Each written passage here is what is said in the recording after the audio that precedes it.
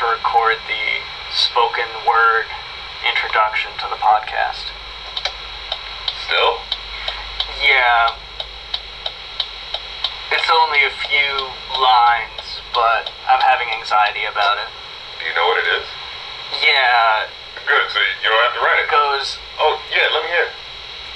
and the podcast begins with a song of rebellion. That's it? And the podcast begins with a song of rebellion. It's Going Off with rap critic and muse. This week on Going Off, we are joined once again by the super talented, always a pleasure to have on, Left at London. Say hello to the fine folks. I will not. Okay, that's fine too. Oh, alright. It has been so long, and I feel like so much has happened.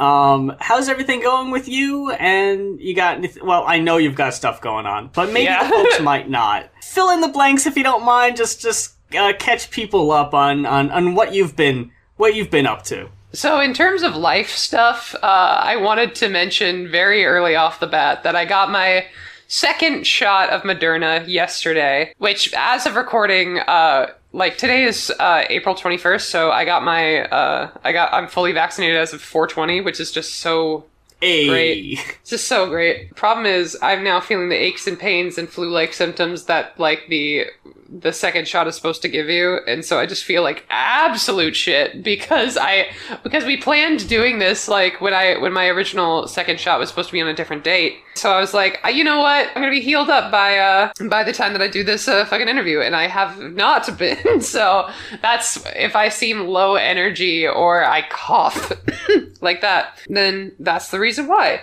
And then as far as my music stuff, I just released a single with Holiday Kiss under the band name Wow Okay, and the song is called Holy Moment. We also had a remix come out of Glass Beach's song Forever, which is on their latest remix album. And then I have an album coming out in June, my debut album. It's not finished yet. I am throwing it together, and honestly, it kind of slaps, like, not gonna lie. For a record that's being thrown together so haphazardly, it's genuinely like, whoa, this is like some of the best stuff I've written somehow.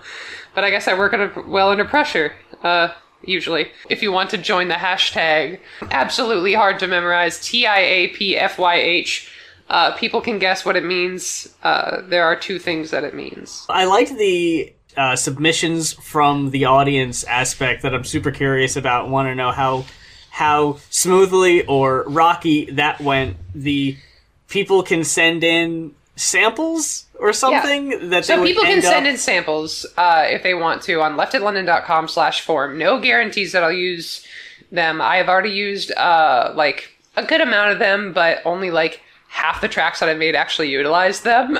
So it's like I am going for concept first and gimmick second. But the samples that I've utilized so far, I'm actually like super proud of, like, how I'm just gonna spoil one of the tracks for you. It's somebody sent in this like guitar, like this clip of a guitar being played, just like one E string note just being strummed over and over, and I was like, cool, this is actually perfect. So what I did was I quantized it so it was like on the beat that I was wanting to, like at my tempo, and then I attached it to a vocoder, and I just started playing chords over it, and it sounds like this, like, it almost sounds like a Chinese plucked instrument, but like a synth, but synthy. It's really interesting, and I was really happy, like, doing that. And then there's like many more samples, like, just throughout that. There was one song in which somebody was like, yo, this sounds like this, check it out, and then like did the sound, and instead of sampling the sound itself, I sampled them saying check it out. Oh. So I don't know how they're gonna take that, but I personally think it improved the track tenfold. It should be interesting for people who did send in stuff to maybe not even recognize what they sent in by the end of it, that it's like flipped and chopped and screwed so much that it becomes something completely different.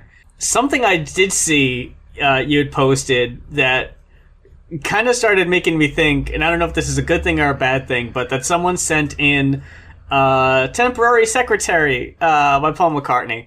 Okay, so that the backstory behind that is that I made that beat like a year ago. And I saw this TikTok that referenced Temporary Secretary. Yeah. And I was like, what if I like had people guess like the sample on this beat that I made? And like whoever guesses the beat can hear like some full song from the album. And somebody got it after a day of like giving hints and stuff. And like, because it's like really slowed down and like it's like auto-tuned and it's like every second note as opposed because the snares were really like hard hitting. That's pretty much like how I sampled that for that beat. Obviously, I can't use that because I can't get the fucking rights to Temporary Secretary, no matter how hard I try. But it was just a cool little beat that I made because I wanted to test if I could like try it out. Yeah, I think I made that like summer or fall of last year. It just got me thinking about how, yeah, like it's kind of become a TikTok meme, and it's also become a meme that like the Beatles is like whack and no one listens to the Beatles anymore. So it got me wondering. Is Temporary Secretary bigger than the Beatles? Is it going to be what this generation knows Paul McCartney for more than, like, yesterday? I would argue that, like, the Venn diagram of people who hate the Beatles and people who ironically and unironically enjoy Temporary Secretary is, like, a pretty fucking, like, intertwined Venn diagram. Like, it's just a circle. The Simpsons have been memed to death, like with steamed hams and all that shit. That's what the fucking Gen Z and whatnot are gonna know the Simpsons modern for. Perception. More than the actual episodes. It's like, okay. They were that show. I can't remember when it started, but it's that show from which we get all those memes. You know, it's like that. It's a steamed ham show. Yeah. It started in the before time, and then it kept going on, and everyone kept complaining that it kept happening, even though we don't really know when it started. We couldn't stop it. It couldn't be stopped. Didn't you hear the song? You ever stop the Simpsons? We have got an album that we're going to discuss this week on the show. It is a listener-requested album. It is requested by... Let me double-check. Hold on here. I've got it. Don't tell me. I've got it. It's D'Angelo. Of course. Thanks, D'Angelo, for requesting When We All Fall Asleep, Where Do We Go? By Billie Eilish from, oh gosh, was it 2019? 2018? Yeah. 2019. Oh man. Yeah, that feels was in like 2019. Feels so long ago, doesn't it? Right, because you already had like another thing in between that time, so this blown feels a up. little bit. Yeah. Yeah, over 2 years ago. It was released on March 29th, I think. I just like remember hearing "Bury a Friend" for the first time and being like, "Damn, they really like made a white girl like sing over like a black skinhead type beat, and it didn't like seem bad." I thought you were just gonna say they made a white girl cool. Holds up a vial of science juice. We finally did it. We made it. We've concocted the only cool white girl. A fucking 17-year-old white girl. And I know I don't think we're going to stop referencing this album. I think it was 2 weeks ago at this point on the show, we reviewed an album by Nicole Dollanganger. Yes, Who at the time, or predated the album actually, was one of the folks known from like Tumblr and almost like how, you know RC, back in the day when people would be like on MySpace. It's kind of like that. The reason I bring it up is because there is at least a little bit of a shared aesthetic of the sweet singing close to the microphone, singing about sad stuff over it. And this is, I guess, where they do split apart, where this album is, in my opinion anyway, way more interesting when it comes to the production than way more the dynamic. Nicole Dollanganger album. Yeah. It offers more like variety in that, and I think in where Nicole was a bit samey, a bit one note with the delivery, Billie does kind of mix it up a bit more than that, offers a bit more of a personality. Billie has an incredible amount of dynamics for like somebody that like doesn't like really like raise her voice at all in this album. Like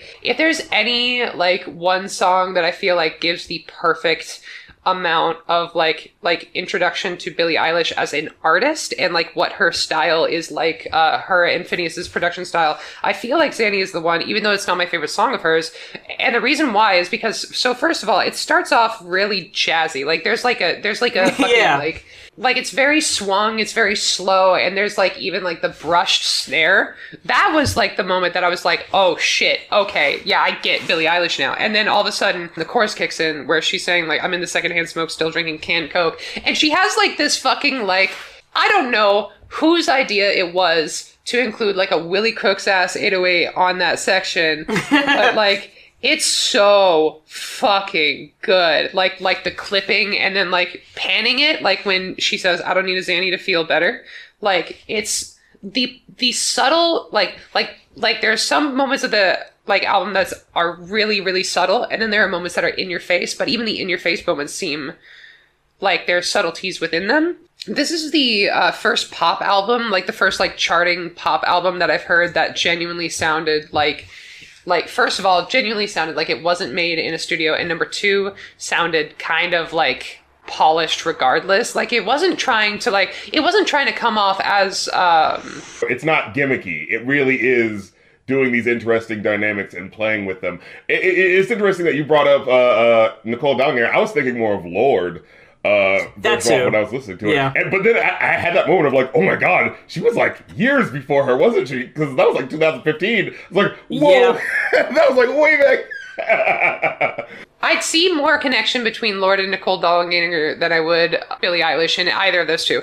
Honestly, the two comparisons that I was like coming up with while like re-listening to this album yesterday and this morning, the first one was like mostly because of Xanny, because it's the second or third track, and I was literally thinking like, this reminds me of like like this sounds kind of weird, but she sings everything like Marilyn Manson singing Happy Birthday, you know, where it's like not like a whispering sort of thing, like it's very passionate but like over the top passionate. There's like a sensuality to it but not like a sexiness to it, because she's just like laughs and giggles and like does like mimics the guitar that's playing, and like just like throughout the entire album she has a lot of playfulness. And I was trying to figure out like what it reminded me of, because like sultry is not the word, but it's the closest word that I can think of. But the best comparison that I can make, like in terms of her voice, was Billie Eilish sings like Envy from Scott Pilgrim speaks. Been a while. Yeah, A year, I think. approximately. How are you? I'm not doing so good right now. Oh, that's too bad. Still breaking hearts. And you know what I really enjoy about that is because, you know, I believe a couple of years ago we were having, you know, this general conversation about loudness wars, right? Where pop songs feel like they need to be the loudest and the biggest sense so that you notice this one. And what's interesting about her is that she is taking it back to, it's not that she's just being quiet all the time. It's just, it's playing a lot more with dynamics that you can play with that we kind of just abandoned because the studio sound is to just blare everything loud. So it does seem to throw you off that someone who's doing the studio recorded sound is still using these different dynamics that are a lot more intimate feeling instead of just big like pop songs like we're used to them just sounding now, you know? I think the interesting thing is that this is like one of the only pop albums that I can think of that's like, first of all, it's produced like a hip hop album, like a modern hip hop album. With the samples and doing all this fun shit and lots of very informal sounding tracks where it's like, no, this doesn't sound like a hit song, but the fact that it's using this very silly, oh, I'm talking at the beginning and we're gonna do the silly sample at the end, like, well, that's hip hop, but fuck it, that's gonna be on the charts now because this pop song says it can, you know? So I actually kind of want to take it like on like a very analytical standpoint for Bad Guys, just specific, not like the song itself, but the way the song is like the way the song like fills up like the energy that it's taking without like being very loud. And the reason why is because, so first of all, the entire like intro is just bass and kick. It's just bass and kick. And when there's finally drums, it's just snaps. It's just snaps, and then like they do like this like really quiet like pitched down hi-hat or something like that. What is really interesting about this album is that they take up more space in the low end than they do anything else. Like most of this album is like, if you like looked at the EQ waveforms of any of these songs, I doubt that you would really find that much mids or like highs. Because even Billie Eilish's voice, like because it is so close up, like and because it's so like unpronounced but still like very dynamic, they kind of like turn up her mid lows in a way. Like the mixing on this, by the way, is incredible. I really respect the mixing on this specifically because it does have that low end feel, but like if I'm playing it in my car, it doesn't like, okay. So there's a section in Life of Pablo that I bring up all the time because it annoys the fuck out of me from a mixing production, like from a production standpoint. It's the outro of FML, which is by itself, compositionally and arrangement wise, a totally fine outro. But then like right after, like, they don't want to see me love you. And then, like that whole section, then it goes to, like the background singer, like, that's sampled, like, saying, like, ooh, life's a feeling or something like that. But the note they choose is, like, ooh. But because of the way that they pitched it up and mixed it, there's this one specific frequency that blows out the fucking bass in my car. And I hate it. It's literally just that one song. And then, like, I'm just going to go on a small little rant about Life of Pablo's mixing because I love that album. But that moment plus the fact that, like you hear Frank's track, which is, like, this, like, heavily clipping, like, super MIDI, like, not like MIDI, but, like, mid-ish, like, mix. And then it immediately goes into Silver Surfer Interlude, which is mostly highs. Like, it's mostly, like, the highest frequency. And it's just like... And it's like, what the fuck? Like, I hear that louder. I hear that louder than, like, Max B actually talking, and it bothers the shit out of me. So, like having a mix in, like, any song that, like, has so much low end, or, fuck it, a fucking album that, like, has this much low end... is so impressive to me. Even like the high ends are really muted, like the cutoff is like turned down a little bit, so it's like Ilo Milo. That's probably like first of all, her vocals are like the formant is pitched up, and like the main instrument is like a ooh ooh ooh ooh ooh. Mm-hmm. You know what I'm talking about?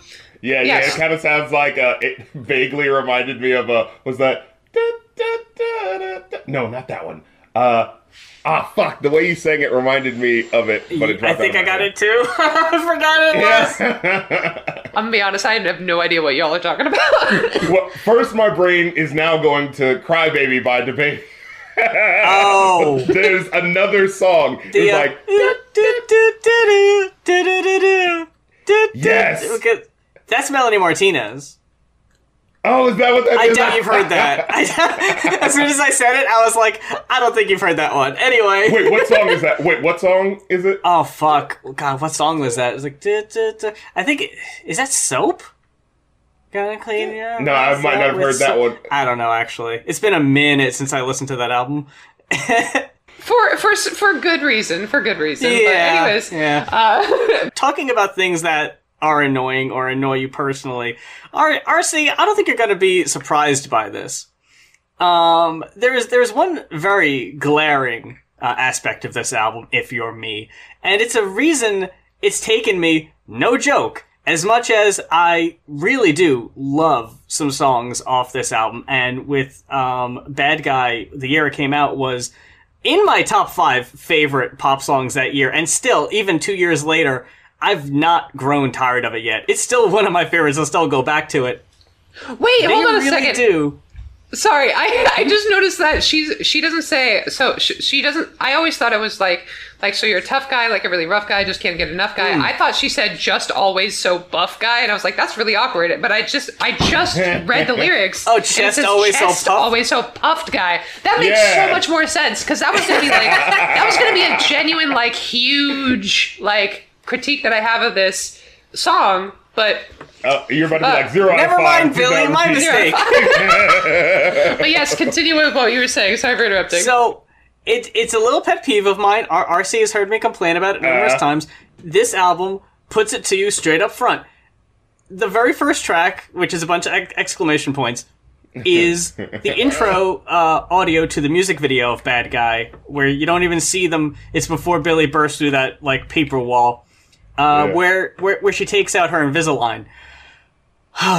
The mouth sounds on this album have made it impossible for me to listen to in full until this week. And even then, I couldn't enjoy it at its full potential because I had to mess with the EQ so the mouth sounds wouldn't be so pronounced and that I could actually listen to it. So What headphones do you have? Like, I didn't hear any of these mouth sounds. Oh my god. Except for the obvious first track, like I didn't really hear any, like, because, like, every time that I think about, like, mouth sounds, I think of this one, like, post that I saw on, I think, Tumblr, where it was, like, the guy who made, Control-Alt-Delete, like, Tim Buckley or whatever, guest starred on some animated show, not like a web series or something like that, and, like, the entire time, you can hear his mic, like, you can just hear that happening. Like, it was, like, his mouth was very clearly dry the day of recording, and that's what I think of, like, whenever I think of, like, those types of mouth sounds. I think of my first kiss went a little like this. Oh no, see, I'm fine with that song. That's the song you're fine with? Yeah, that song doesn't annoy you? Not in the misphonia way of the mouth sound noise per se.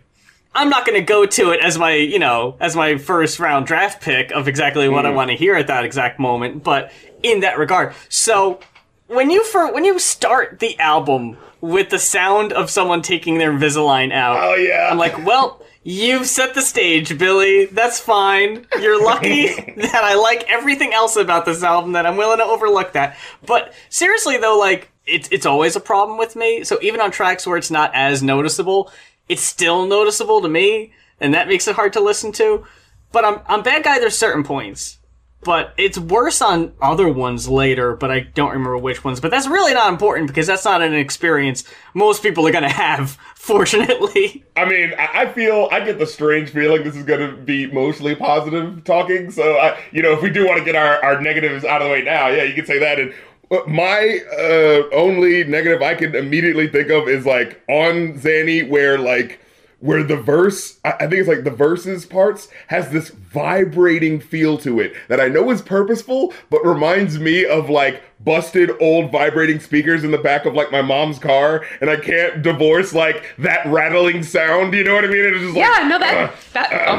okay, honestly, kind of goes hard. Kind of goes hard. Okay, so, like, remember when I said earlier, like, the Willie Crooks 808? Have either of you listened to Willie Crooks? No. Crips? No. Okay, so he's this rapper that I'm like friends with, that I got introduced through, like, a bunch of mutual friends, and he's been kind of like it's funny because he's not hyperpop at all, but he's known through, like, a lot of hyperpop circles. Like, I found out about him, like, through, like, the hyperpop, like, clique that I was kind of indoctrinated into. And like, he has this very specific mastering technique where he'll essentially do, like, what, like, that vibrating sort of, like, blown out speaker vibe, like, throughout the entire fucking song. But because of it's, like, I think it's kind of the reason that, like, he hasn't, like, completely blown up yet, because, like, honestly, he's one of my favorite artists, like, period. Like, from the past, like, 10 years or so, genuinely. Like, if you listen to Hands specifically, which is off of his Flowers mixtape, great mixtape, by the way, highly recommend, he uses that sort of, like, bass throughout the, like, out.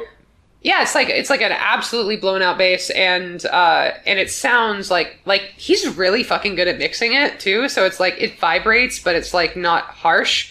Like some people didn't like the outro of Charlie XCX's Click, because that was kind of harsh, it's just like, because it's like the tremolo is so fucking fast that it kind of like pops a little bit. Like, he knows Willie Crooks knows how to mix that type of stuff really well, to make it sound like it's not that harsh, but it's still, like, going as harsh as possible. It's still abrasive, yeah, and like honestly, like the new sort of sound of like let's make this song sound like you're listening to it on the best worst speakers possible. Genuinely, such an interesting sound, because that like so much of pop and like arguably, like, popular hip hop, at least nowadays, is so much polish and so much like perfectiveness, and like there's a bit of a sloppiness to When We All Fall Asleep, Where Do We Go, that like like, not sloppy in terms of, like, the actual, like,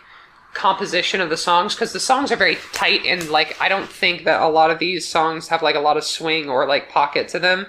But it's fine, because that, like, the production is just, like, it's almost sludgy. And I'm curious to know, like, what you guys think is your favorite track off of this album.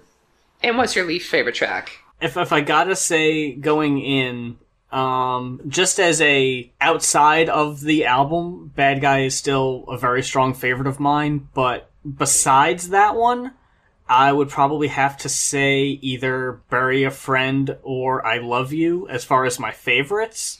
Yeah. And my least favorite one would be My Strange Addiction. I have a beef with My Strange Addiction because that it overutilized the Office sample. She's rich enough to use like 2 out of the 16 samples that she picked from that episode. We all loved The Office at one point. We all watched it. There was a point in time. It was a cultural phenomenon. I'm not going to deny that. And the Threat Level Midnight episode was probably the last good one. But there's no reason to sample it as much as she did. If you did it once or twice, I would have been fine with it. But it really does hurt the song overall. Like, it interrupts it to a point that it really does hurt it. There's 1 or 2 points where it feels like it fits. Like, I feel like at the tail end, like, the that someone does, like, fits right on the beat. But throughout the song, I keep going, like, why is this part happening? Yeah, so the intro is, like, Michael Scarn's character saying, "No, Billie, I haven't done that dance since my wife died." And then Ed Helms saying, "There's a whole crowd of people out there who need to learn how to do the Scarn." This would have been a perfectly fine intro if instead of sampling random pieces of dialogue from that same episode, she sampled the Scarn itself, which is the same tempo and, like, key that the actual song is. She could have had it, like, buried in the mix, just like make new friends, try some young. That's how you do the Scarn. And that would have been great. Oh my it would have God. been like this. It would have been such a good texture to add to the album. And then, like, if she just was like that, and then the outro, which is, did you like it? Did you like that? Which part? Like, that would have been perfectly fine. The intro threw me off because doesn't it happen right after the song, right before it? Like, she ends on something that's very like, oh wow, I gotta think about what you just said. And then the very next thing is that quote. And it's just like, wait, what's happening now? Like, wait, let me look at the track before it is 8. And the last line is the chorus. So I think I better go. I never really know how to please you. You're looking at me like I'm see-through. I guess I'm going to go. I just never know how you feel. Do you even feel anything? And then it goes into the Office, like, sample. There's this thing that the album does, which is its strength and where it, like, kind of falters, which is perfectly exemplified in what the first and the last tracks are. The first track is like the Invisalign track, where she's taking out her Invisalign, and then she laughs, and it's cut off by the intro to Bad Guy. Right. The outro to the track is her saying pretty much the most serious lines from the past, like, 12 songs or so. Yeah, I was noticing that. And, like, the thing about it is that, like, when you compare the two, if you had a playlist that was just straight up from the first track to the last track, as opposed to, like, the first track to the last track, it would be a huge, like, tonal shift. But the fact that, like it goes into Bury a Friend, and then, like the whole run through from Bury a Friend to I Love You is, like, pretty serious tonally. And, like, I think if she had just, I genuinely think that the only reason that, like, My Strange Addiction is, like, on the B side of the album as opposed to being on the A side of the album, which would make a lot more sense, personally, is because that the 8th track is named 8, which she could have put. She could have switched When the Party's Over with My Strange Addiction, and it probably would have been pretty damn, like it probably would have been a little bit better, because album track lists are very, very important to me, as it should be. Oh yeah, sequencing, of course. Sequencing is so fucking, like, important in this album specifically, where you have, like, 2 different, like, very different styles of song. If you compare Bad Guy to Listen Before I Go, like, that show, like, the different sides of, like, the mind of this, like, edgy Gen Zer, like, in, like, and I say that in the least offensive way possible, keep in mind, but, like, she passes off both of those sides very well because of how her singing voice is, and like her sort of lackadaisicalness, like throughout this entire album. Like I said earlier, she was like repeating riffs. I think at the end of, she repeats the bass line of "All the Good Girls Go to Hell" at the at the outro, and then because like at the end, isn't that the song where she's like I cannot do this, snowflake, or whatever? Yeah, what was that? I'm gonna look this up. I'm gonna see the Genie's annotation for it. Oh yeah. Okay. While I'm looking it up, I wanted to bring up, because you asked me, what favorite tracks are, and I was like having that moment where I was like, wait, what are my favorite tracks? Because I was like, I like so much of this, and I was like, but what is so good that it's just like, oh, I could pluck this out and I want to hear that forever. I gotta say, 8 is incredible to me. The way it starts with, it has their, affected, pitched up vocals and playing with the ukulele instead of a normal guitar, so it already sounds like we're in this higher register than we normally are, And then the emotion that's in some of these lyrics, like, it almost made me just react with tears from just hearing it. Like, the way she says, you said don't treat me badly, but you said it so sadly, and it was just like, the emotion packed in that one just, like, caught me off guard. It was like like, you weren't supposed to make me just, like, really feel that. You know what I mean? 8 was one of the weaker ones in my opinion. Oh, really? No, I thought the vulnerability and, like, the shakiness in it was what made it so, like, engaging for me. I put 8, let me see... What was the other one? Listen Before I Go, purely because of, like, just how light it was. And then you hear, like, the rumbling lightning right before, like, certain parts that just, like, cuts off right as the one drops. Like, that was just so cool as it was happening. And I think I Love You. I think I love that one purely because, like, I was thinking purely on that level of, like, okay, if you have a song called I Love You, like, that's the most generic thing you could name a song. You better make me feel that this is about love. And then I heard it as like, yeah, no, you made me feel that this is about love. When you hear the rising action and crescendo on the chorus when she says, I love you. And it was just like, oh, I felt that shit, That was the first Billie Eilish song that I ever listened to. I was coming home from... Oh, wow. I think I was literally, like, I was either coming inside from a studio session, or I just came back from, like, the bar. Either way, I was not sober. And I come home, and my roommate is just, like, cooking pasta and listening to this album on shuffle for some reason. But I Love You comes on. I think that he didn't notice that it was on shuffle, to be honest. I think it was his first time listening. I literally just sat on the couch and just listened to it. And I have never been so refreshed by a voice in pop in a long time. And the funny thing is that, like, there's a lot of discourse about whether or not Billie Eilish is an industry plant or not, but the thing is, industry plants are normally a lot more generic and boring and... That's what I'm saying, right? Like if she's an industry plant, she's doing a damn good job of it. Like, still be an artist about it, though, Yeah, like, okay, yeah, you had rich parents. It's fine. Like, what are you gonna do about that? If you got the music, you got the music. As much as it's been talked to death, I wouldn't even want to bring the trio that shall not be named into the discussion of industry plants this week. Because I will say that, like, out of all these songs, the most Tramp Stamps-esque song on here is "Wish You Were Gay." I had forgotten. Okay, yeah. This music for god damn it. That's a thing where I tweeted about, and I'm realizing this because I'm relatively new to TikTok. I've only been on TikTok for a few months now, but up until now, Twitter has been my go-to. And the inside joke on Twitter is, things you see on Twitter will make it to Facebook in, like, a few months. And the joke now is things on TikTok will make it to Twitter in, like, a month or two. Right. So I was inundated. Every 3 posts was about tramp stamps. Everyone's talking about tramp stamps. So then when annoying!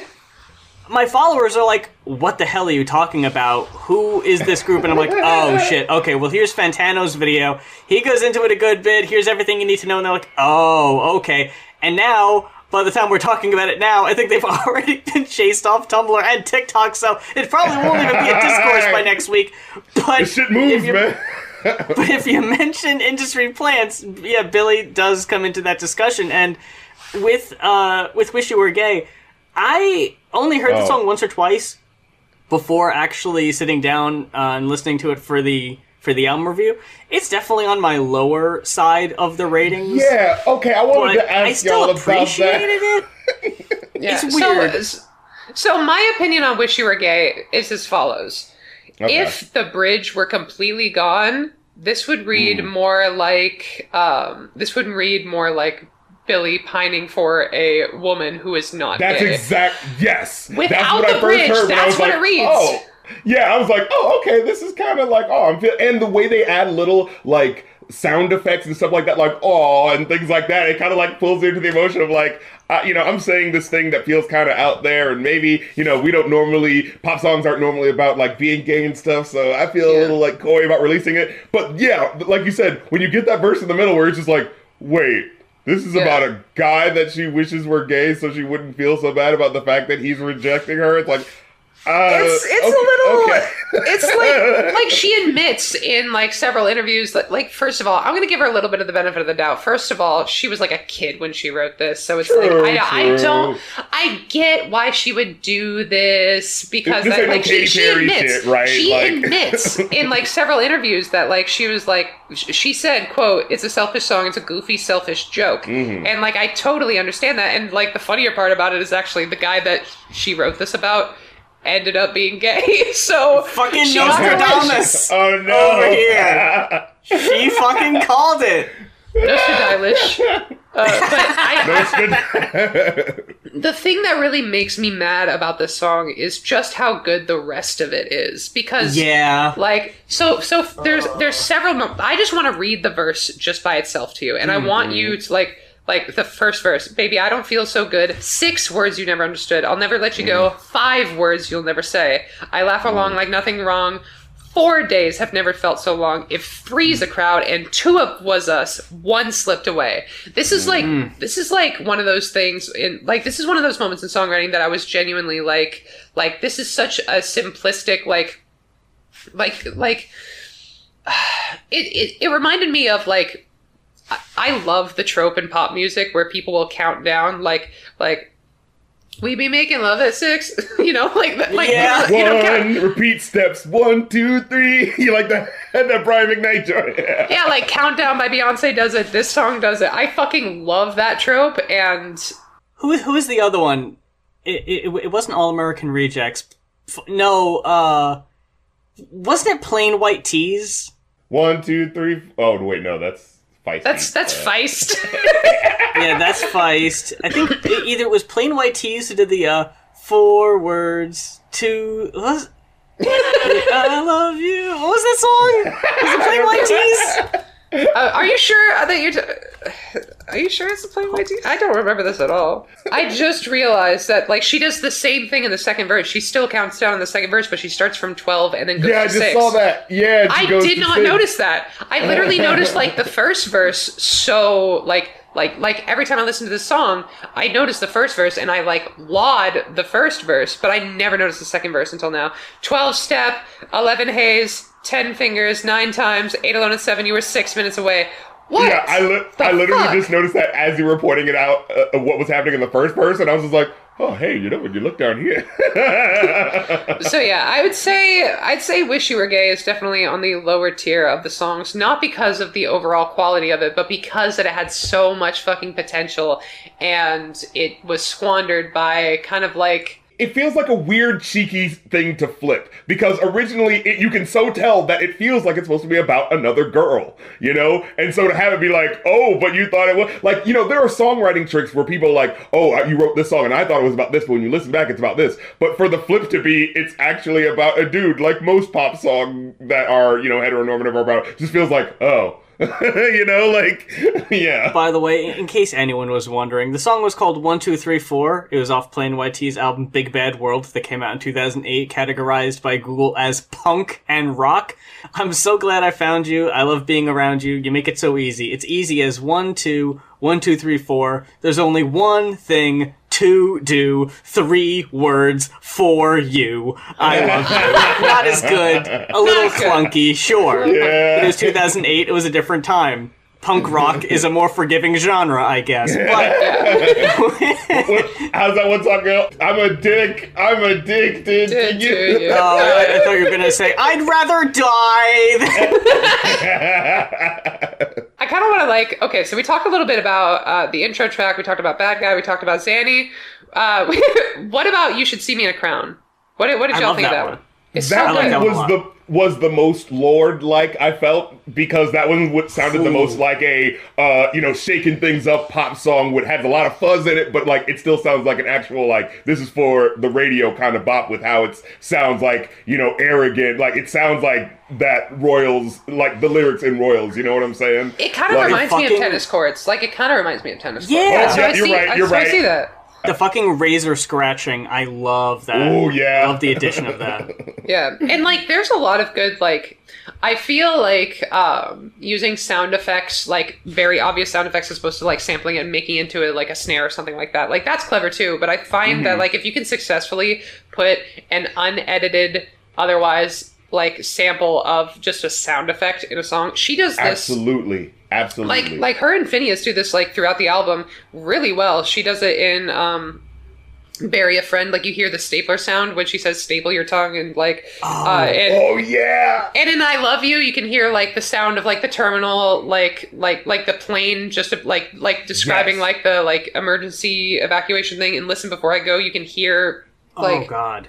Yeah. New York City ambulance or some shit like that. Ooh, fuck. Yeah. They're sound effects that pull you into the moment of the reality of where she is in the song. And that's what I really love, that how it's being used. You know what I'm saying? I don't think Phineas gets nearly enough credit, by the way, in the discussion of Billie and the songs overall. I'm sure he gets mentioned, but I feel like they almost sometimes, at least with this album, deserve almost co-billing. It feels almost like just, this is a Billie Eilish record. I almost don't feel like that's fair. The production is such a... Yeah. The production is such as important. It's a character unto itself, right? In the same way DJ Premier and Gang Starr doing an album together. It's okay, but he's you can't just say, oh, it's just Guru, though. It's no, but you hear the production by DJ Premier that feels like a character, like you said, unto itself. It's like Danger Mouse. I was thinking about we said earlier tracks that we like, and then I was trying to think of tracks that we don't like as much, and the only time, because I like so much of this as just a solid ass groove, the only time I can think of things that I don't like are when it's just things just either don't stick out to me as much, or like I said, the little rattling feeling in that one song where it's just I like this song overall, and everything right after that sounds fucking heavenly, but it's just that little, and it's I can't go back to that car, What song is this?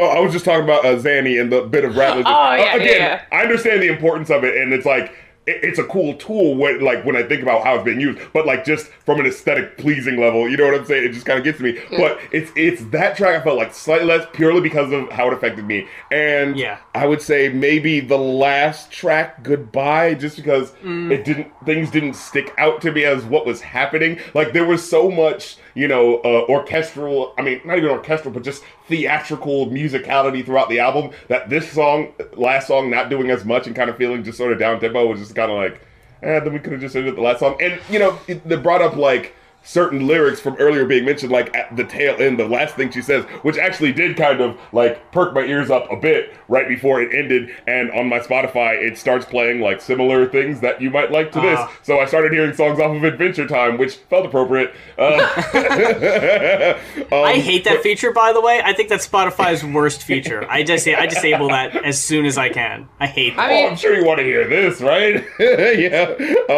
But yeah, the way it ended, where you hear her say, I'm the bad guy. Huh. Where it's a bit of it feels like she's contemplating this character that she has made for herself, this personality that she's put herself in, and there's already the sort of looking back and analyzing herself, you know what I mean? That you can just kind of feel in those lyrics, and she's just going was that a good idea to be this type of person, It's just so interesting. If it was more of a through narrative, I think that would have worked better. Overall, I think the idea in Goodbye is better than the actual execution. Halfway through, I realized oh, I've heard these lines before, and then I looked it up. Oh, okay, they're one line each from all the previous tracks. And I'm like, okay, I like that as an idea. Right. But yeah, it's definitely not, like, especially with how much I liked I Love You, I would have been fine if that was the last track. But if you're going for... I feel like... Okay, so honest... Oh, sorry for interrupting you.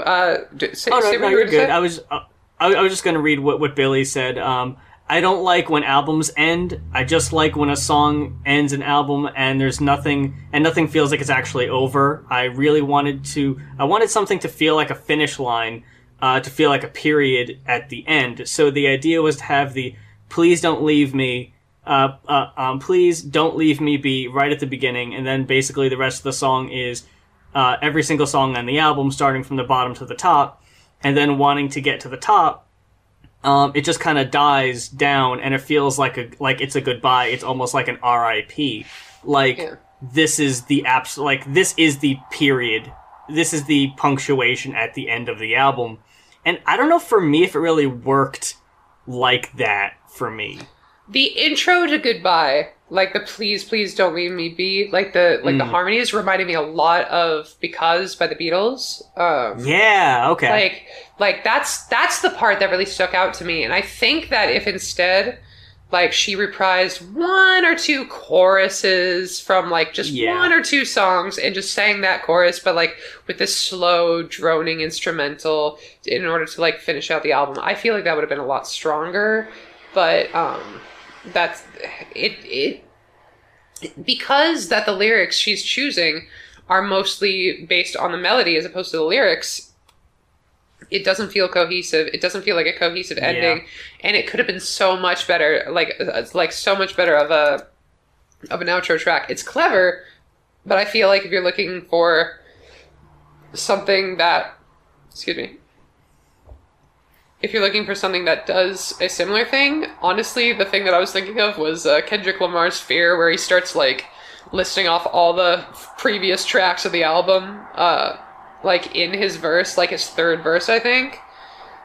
That's the closest thing that I can think of. But like, it just falls flat, and it makes it feel like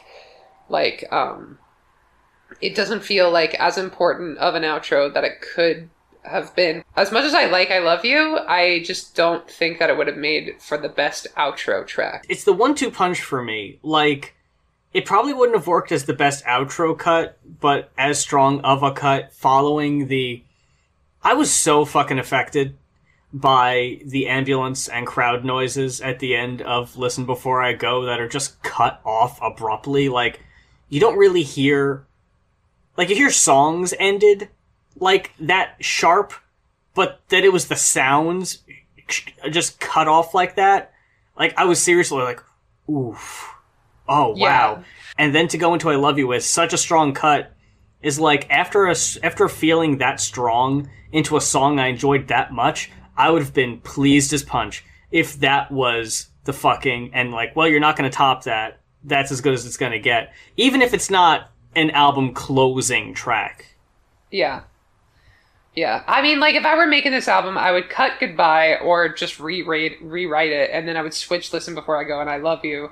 And then, you know, I already discussed what I do with My Strange Addiction, but, like, that, I think Listen Before I Go as the outro would have been perfect, because that's already a goodbye track, but in the most tragic way. It does what Goodbye kind of, like, was trying to do emotionally, which is just, like, tie up the album and, like add to the character that is Billie Eilish's music persona.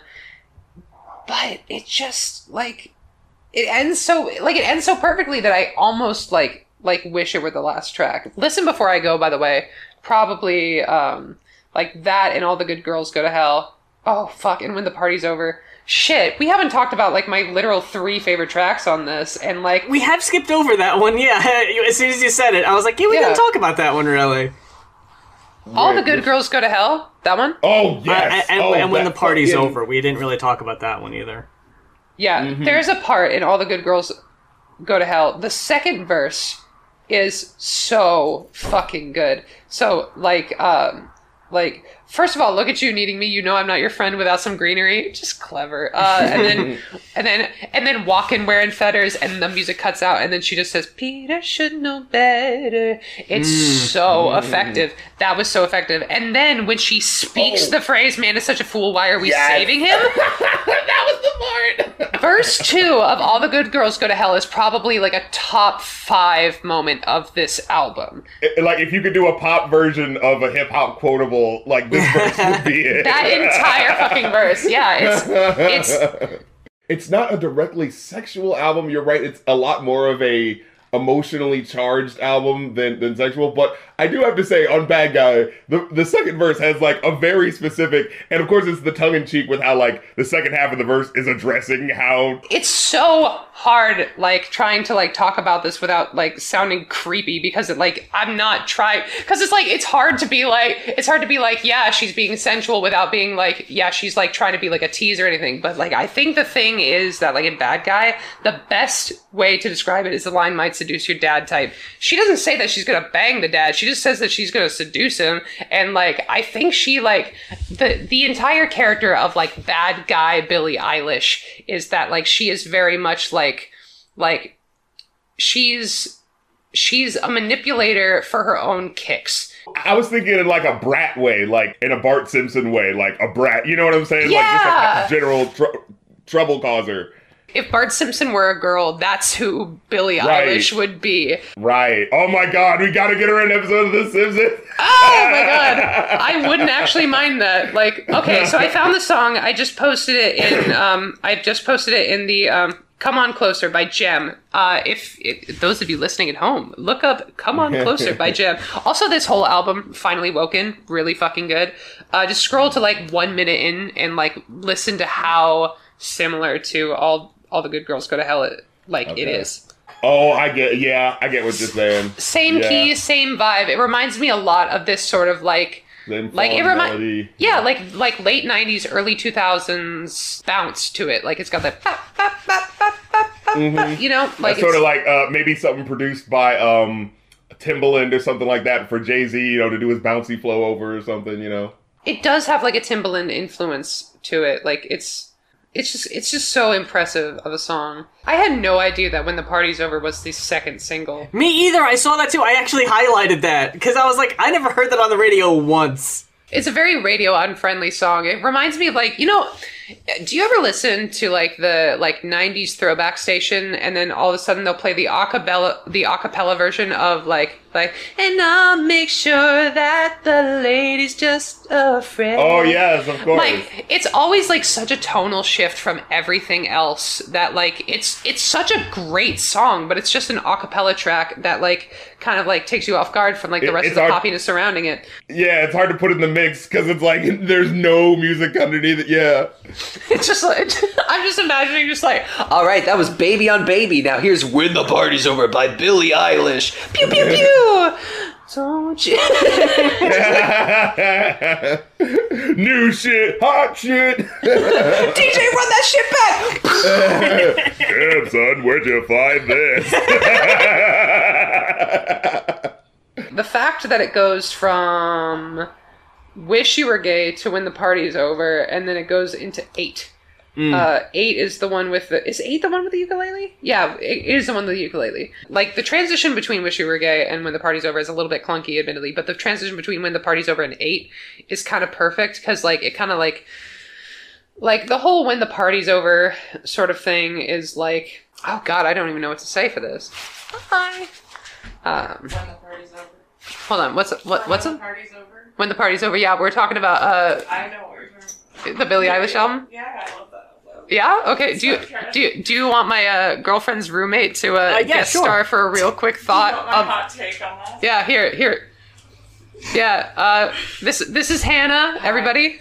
Oh no, I'm gonna think. Yeah. Here, You're on now. just say your general thoughts on the album, just like... No, it's just that song. Yeah. Okay, so have you listened to this album? Oh yeah. Okay, what is your favorite track? Here, let me scroll down to the track list. The last two are from the Japanese import, so you can ignore those. There's two very distinct personalities on this album, and one of them is, like, dirty party girl, and one of them is like really sad. Yeah. And that's why it's like a good bedroom pop album. Yeah. Oh, God. But anyway, what was the song? That we're just talking about? The last two are from the Japanese import, so ignore those. Oh, gotcha. Yeah. No, what was the song you were just talking about? When the Party's Over? Yes. That's It's your a song favorite? about her, to her mom, I think. What? Yeah. Hold on. Let me look at this. Mom. Uh-huh. I wrote down and drew everything. Let's see. It's like her and her brother talking about their parents, What? I think. Hold on. Well, she mentions, I looked up mom. I just, like, word searched mom on this, Genius Annotations page, and then, like, I wrote down and drew everything. I took a chair and a small table to my backyard and had my mom pretend to be me so I could film exactly how I wanted the video to look. Up. I feel, okay, you know, now that you're saying it, like... Look at the lyrics. Okay, let's see.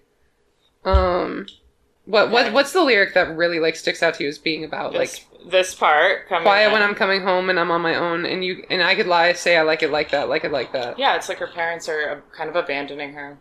She's home alone all the time. Her brother and her just make music all the time. Shit. Sad. Shit. I had not read this track like that at all. Right, because it kind of sounds like on first listen, it's like the one night stand kind of vibes. Oh, oh my God! Call me then, friend, but keep me closer. Call me back, and I'll call you when the party's over. Yeah, like this is making so much more sense. That Jesus Christ, family dynamics in the Billie Eilish album. Hannah, everybody, make a record with your brother and have it not be about your parents. Oh, thank you so much for that insight. I never would have even picked up on that. Well, thanks for listening. Okay, so I just had the moment where I remembered what the melody was that was making my brain, and it was Ilo Milo. Thank you, Muse. Because I was going in the melody, you hear do do do do do do, and I was like, da da da da da da. Like, what is that? What is my brain thinking? And I would go like, da da da da da. Keep singing it, and then I went like, and then the lyric came out. I said, never thought I'd die alone. I fucking Oh my God, Adam's song. Wow. That's what I was thinking of. I fucking love that song. Here's a question, because the album begins with, in my opinion, what starts out with a side of Billie that doesn't really come back on this album. Like, it basically gets it out of the way, almost like when we reviewed the Space Oddity David Bowie album a while back, and that was like, the record label was like, hey, well, you know, you got to put that smash single out on there. And it was like, okay, cool, yeah, here's the spacey out there song that, you know, a lot of people are talking about. And then the rest of the album was like folk stuff, because that's what he was working on. So it was like, yeah, we don't really come back to that. It's just a little glimpse of that. I think I'm picking up on that now, because I was just thinking, we were talking about how, you know, sad and insightful this album is and how many different places it goes. And my mind immediately went to what is out now, the fucking, I Think Therefore I Am. And it's so different than what this album is like, but in tone, like when y'all were talking about just like the bratty, sticking the tongue out kind of teasing, that's kind of the vibe this new-ish single has. So I'm wondering, is the next album gonna be a lot like this one, where it's just, yeah, that was the tone of that single, but the rest of the album is gonna be, you know, a little bit more dark maybe, or if the whole album is gonna be more of this pop-centric, dealing with fame. You know, you always get that on the sophomore album. Is always like the dealing with fame. Here's the things I wasn't quite ready for, and here's how my life is different now. And there's probably going to be a good bit of that. But I mean, wasn't that her latest single, All I Ever Wanted? I admittedly haven't listened to Billie Eilish's last two singles, Therefore I Am and All I Ever Wanted. Like, I've only heard the clips that were like popular on TikTok, and like, admittedly, the reason that I like haven't really listened to them is just because that like when we all fall asleep, it's if I want that sound, I'll just go to that album. Like, it's such I honestly a genre feel like, unto itself with what it's doing. Yeah, considering that like there was that Billie Eilish interview that like people were making fun of, like about like what 6 months into the pandemic or a little bit less, where it was like Billie Eilish has written one song since the pandemic started, and like people were like, oh yeah, well I did this and this and that and like whatever, but like I genuinely feel as if like that sort of vibe of where it's like I genuinely feel like this is just like a standalone single. Therefore I Am probably the same with All I Ever Wanted. I don't really see it attaching to an album. I could be wrong, but if I'm wrong, I am interested to see what the rest of the album sounds like. Because the thing is that like When We All Fall Asleep sounds pretty different from her first mixtape. Like I don't remember the name of it. The yellow one with the ladder. The one that Vince Staples has a verse on. Don't Smile at Me. The first song really doesn't sound like it fits in with what everything else sounds like, it with the, you know, musical ticks and what they do. But yeah, you're so right. There is no song where like, you know, it's high energy and then boom, there's like a cutoff and then like the last 30 seconds there's something completely different that feels like even like its own sort of like mini song, but its own sort of weird energy. Like it doesn't do that for the rest of the album. Going back to the first track of this album, the exclamation points with the Invisalign, I think that the thing that really is cool about that song is that, like, it's the only, like, who mentioned that it was, like, a different character than the rest of the album? Like, the bratty persona that Billie has in Bad Guy. You know, the whole, like, oh, she's so scared of me? I don't see what she sees, but maybe it's because I'm wearing... Like, that whole kind of teasy tongue-in-cheek, that's just kind of gone after that. Like, you don't really hear that too much after that. Maybe in, what track am I thinking of? All good girls, all bad girls go to hell? All maybe the good girls go to hell.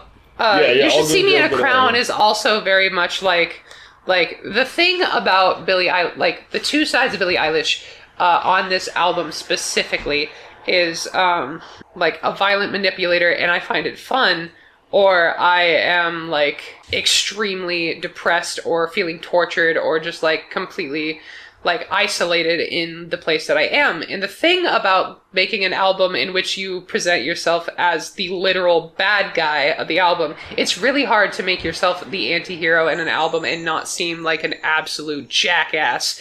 And she fucking does it. And whether it's because like, I think it's genuinely because of like how old she was when she came out with this album, because that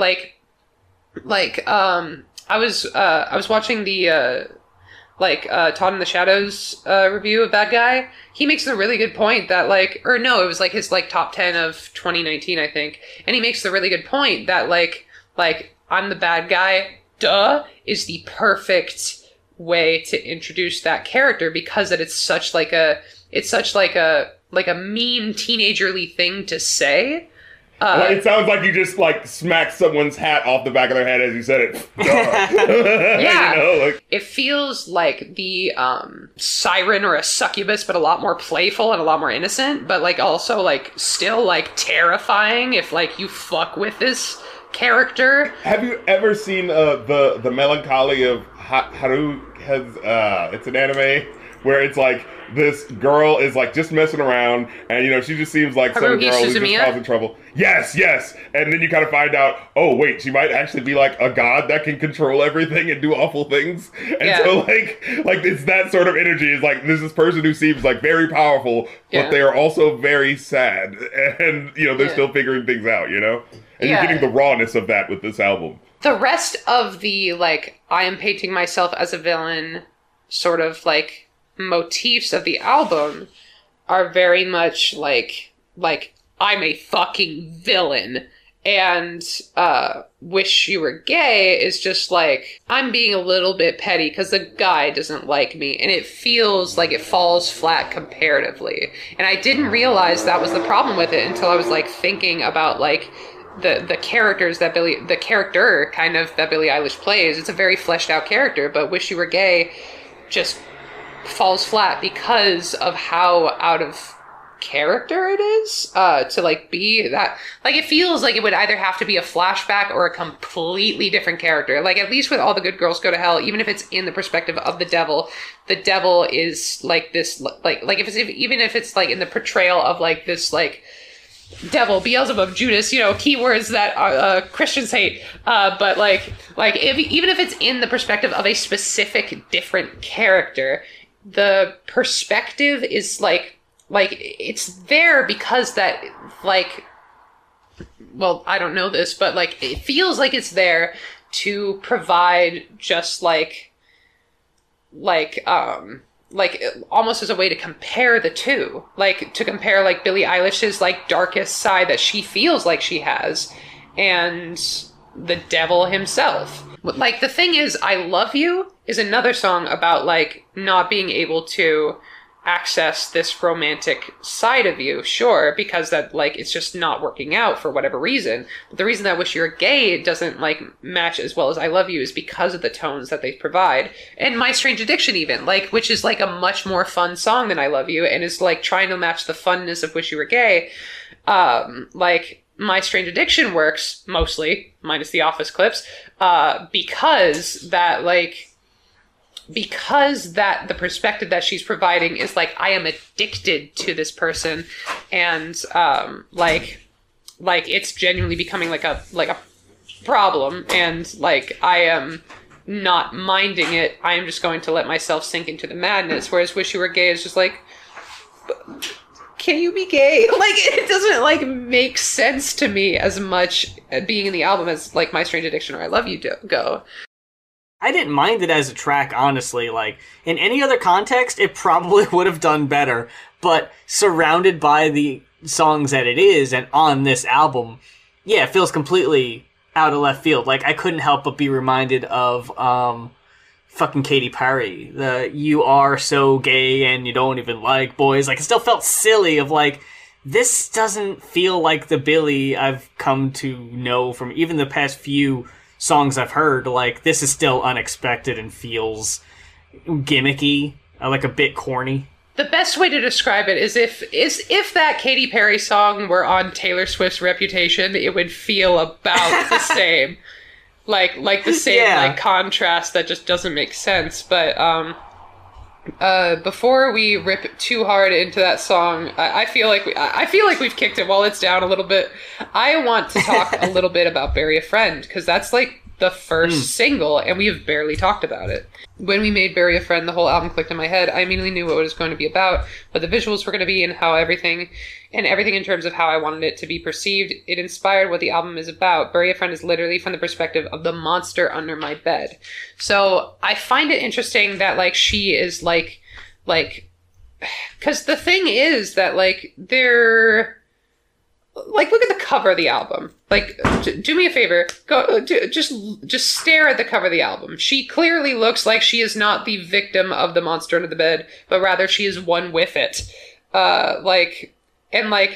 Not to sound like a conspiracy theorist or anything, but like I feel like Bury a Friend is such an effective song for what it is doing, because of like how, like, even though that it is from the perspective of another character, it's still Billie, and that's sort of like what her aesthetic sort of is. I would be really interested to like find out like what her second album is going to present herself as a character, because that, like, honestly, I feel like being like a teenager in the industry and then like making this whole album that presents you as like this monstrous, like, manipulative, like, bastard who kind of laughs it off and like will like and like makes several comparisons to like monsters and devils and shit like that.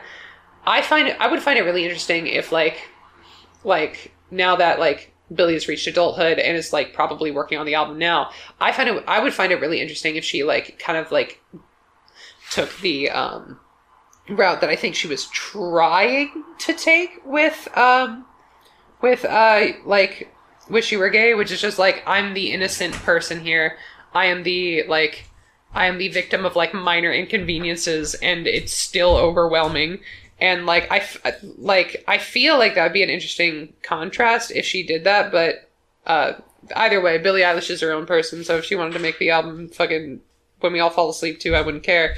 But I wouldn't mind. But the fact that this whole fucking song, Bury a Friend, is just so playfully dark.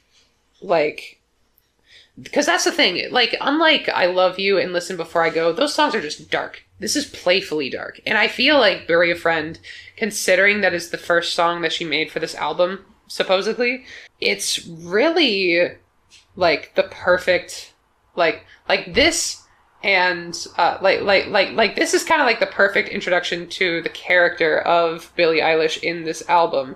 And, there is sort of, innocence found in, songs like Zanny, where she's literally saying, I don't want to fucking do drugs with people.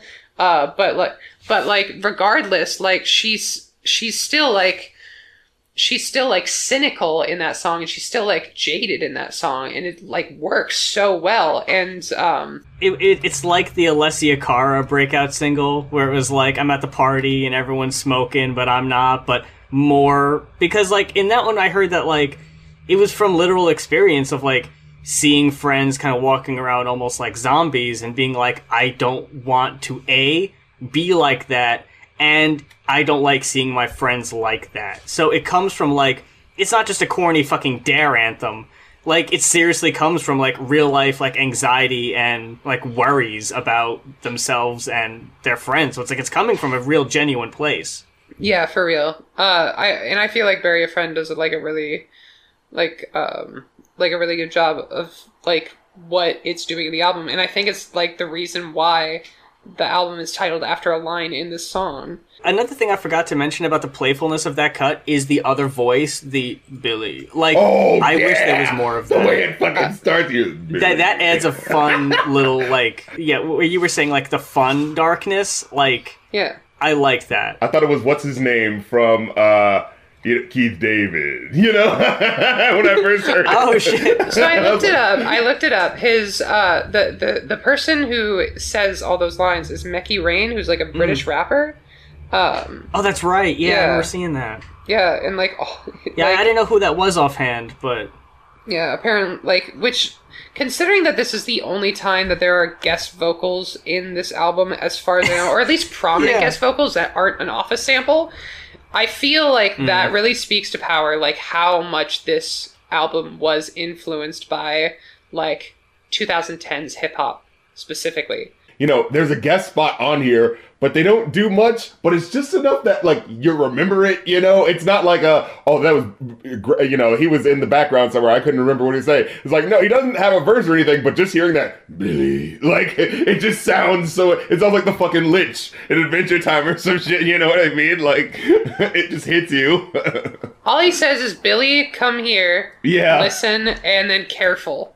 Which is really just a perfect, it is the perfect amount of they only made him say what, 5 words? Yeah. And they're all perfect. And it's enough. They're all perfect. It's just enough. So let's go around the table. Let Nat go first.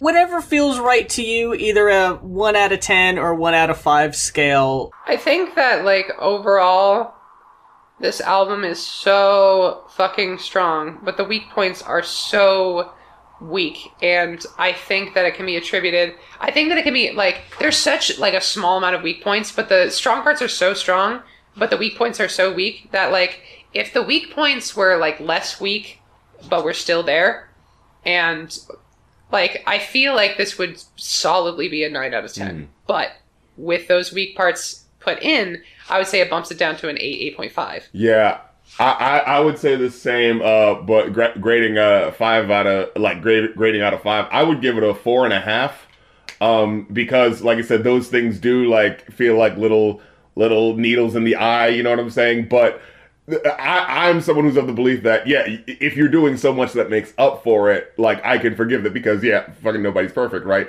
But it is that much noticeable that it's it blemishes it enough that I can't be oh, so solid that you can just go over it. Like I said, You know, just the outro that feels like it's kind of like nothing happening, and like you said, a couple of points throughout. But, you know, it's still solid enough where I would definitely give it right above that 4. So, like, yeah, 4.5. Like, definitely would still be... It's still an experience I believe is worth, you know, having despite its little blemishes. So, definitely, yeah. Completely agreeing with both of y'all. I came out with a pretty much right around a 4. So, probably a little lower than y'all, but still pretty close. So, I would say a solid 8 out of 10. I already bought a copy right afterwards, so, I mean, I enjoyed it enough. What pressing? Was it vinyl? Or was it, like, on MP3 or some shit? I have a CD collection, so I bought it on CD. Oh, nice. What? I got the Target exclusive glow-in-the-dark vinyl recently, and I wanted to listen to it. Yeah? I wanted to literally like listen to that particular pressing, but Target is one of those things where it's like overall they're not going to have great vinyl pressings or even a great vinyl selection. It's going to be like essentially going to be like the Bee Gees' greatest hits, and then the Guardians of the Galaxy soundtrack, and then one album that you genuinely like. But like when you find the one album that you genuinely like, you snag it because it's normally a pretty good color pressing.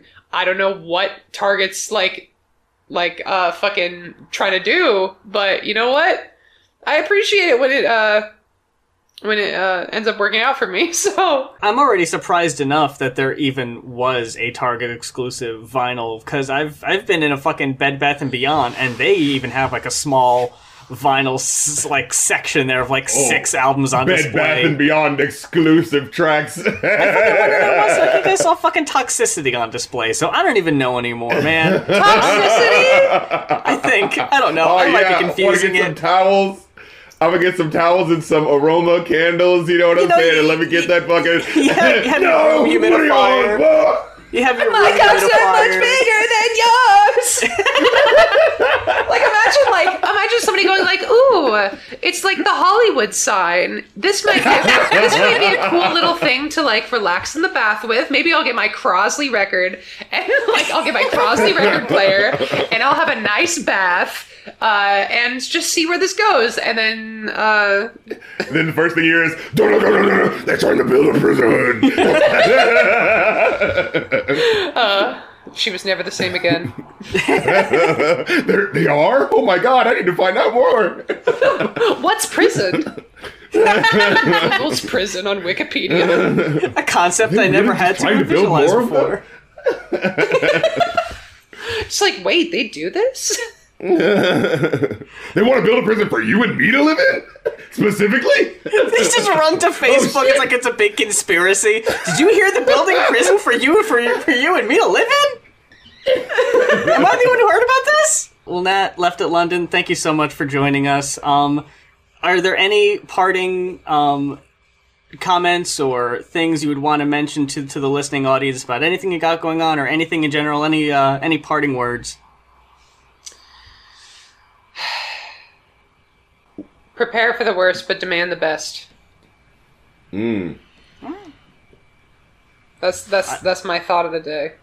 Wise words from today's guest. The inimitable, unforgettable, right from Paris. You were doing so good. We crashed at 99%. Oh no. We gotta do it all over again. Dang it. Right from Paris. I mean, left. And for Going Off, until next time, I'm Muse. And I'm Rap Critic, and... Are we the baddies? Duh. And that's how you do the scone.